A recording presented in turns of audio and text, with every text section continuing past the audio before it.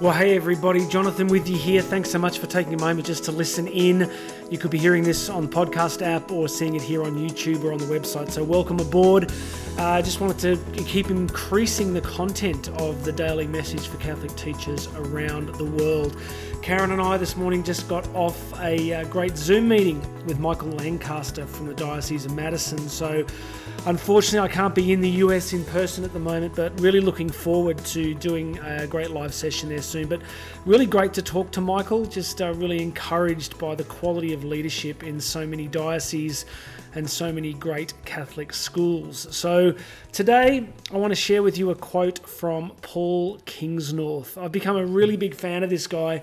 He lives with his young family on the remote western coast of Ireland, and he is a most unusual figure. He's highly educated, incredibly well read.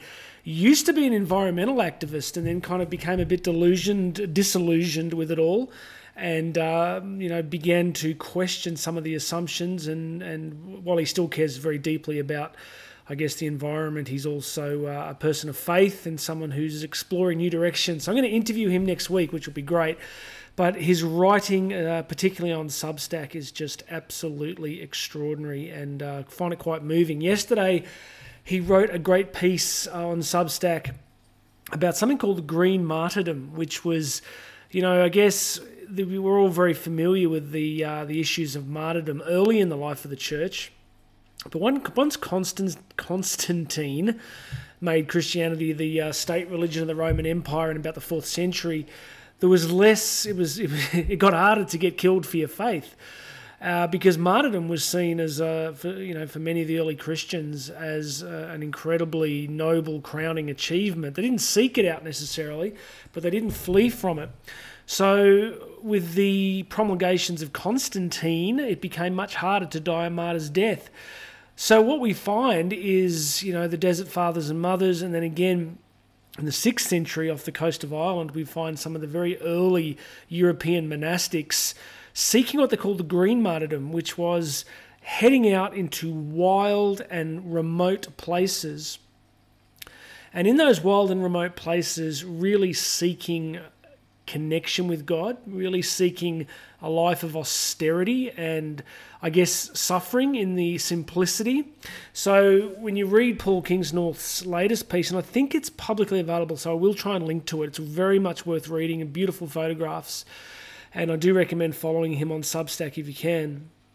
But these monks took off from the coast and went out to Skellig Michael, which is kind of 10 miles off into the Atlantic. So think of this in the 6th century.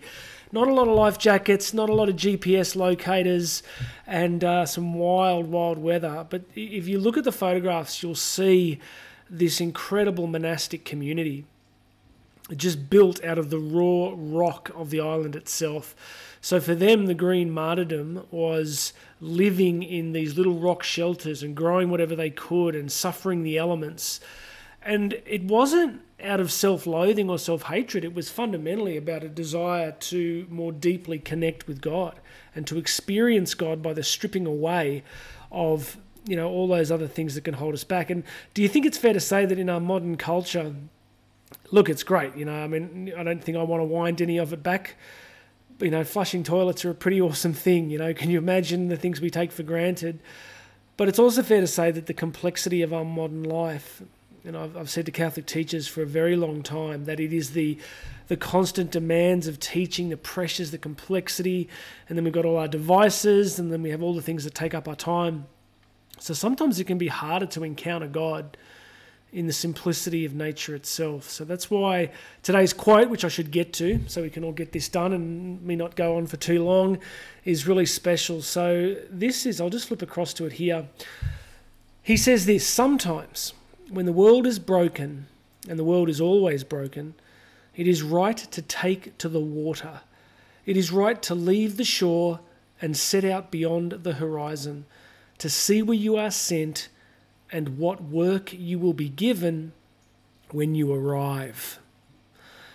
So it just really spoke to me yesterday. I thought, this nature of Catholic education is really a setting out I mean, how many of us, when we started our studies to become Catholic teachers, we knew the journey that we'd take, the communities we'd be part of, the lives that we would impact, the experiences that we'd have.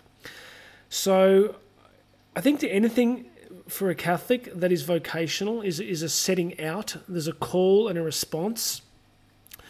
So your daily vocational work is embedded in that great mystery. As I've said to tens of thousands of Catholic teachers over the years, always ask yourself the question, what if you didn't choose teaching? What if teaching chose you? So we're caught up into this very great mystery of Catholic education. And it's a setting out. It's who knows what we find when we arrive at a particular school or a particular classroom, and who knows what God's going to ask of us. I like to say that, I don't know if you'd agree with this, right? But there's almost one emotion, one experience that Catholic teachers never have, and that's boredom. They might have burnout, frustration, all sorts of things, joy, community, happiness, peace. But the one thing I would say that most of you listening or watching this have never experienced is boredom. So God's good to us, right? Like he puts us in places where he can do so much through us just by our simple response, our simple yes. That's why the example of Mary is just so crucial, right? Because Mary is the one who gives her fiat, who gives her great let it be done. And so we're called to mirror that. So friends, check out Paul Kingsnorth. Remember that we're always setting out each day in Catholic education. You are called into the vocation. You're called into setting out into the unknown every single day. Who knows what's going to happen in any given Catholic classroom? But ask for the graces of the Holy Spirit. The same graces that guided those monks across the waters are the same graces that are available for you today.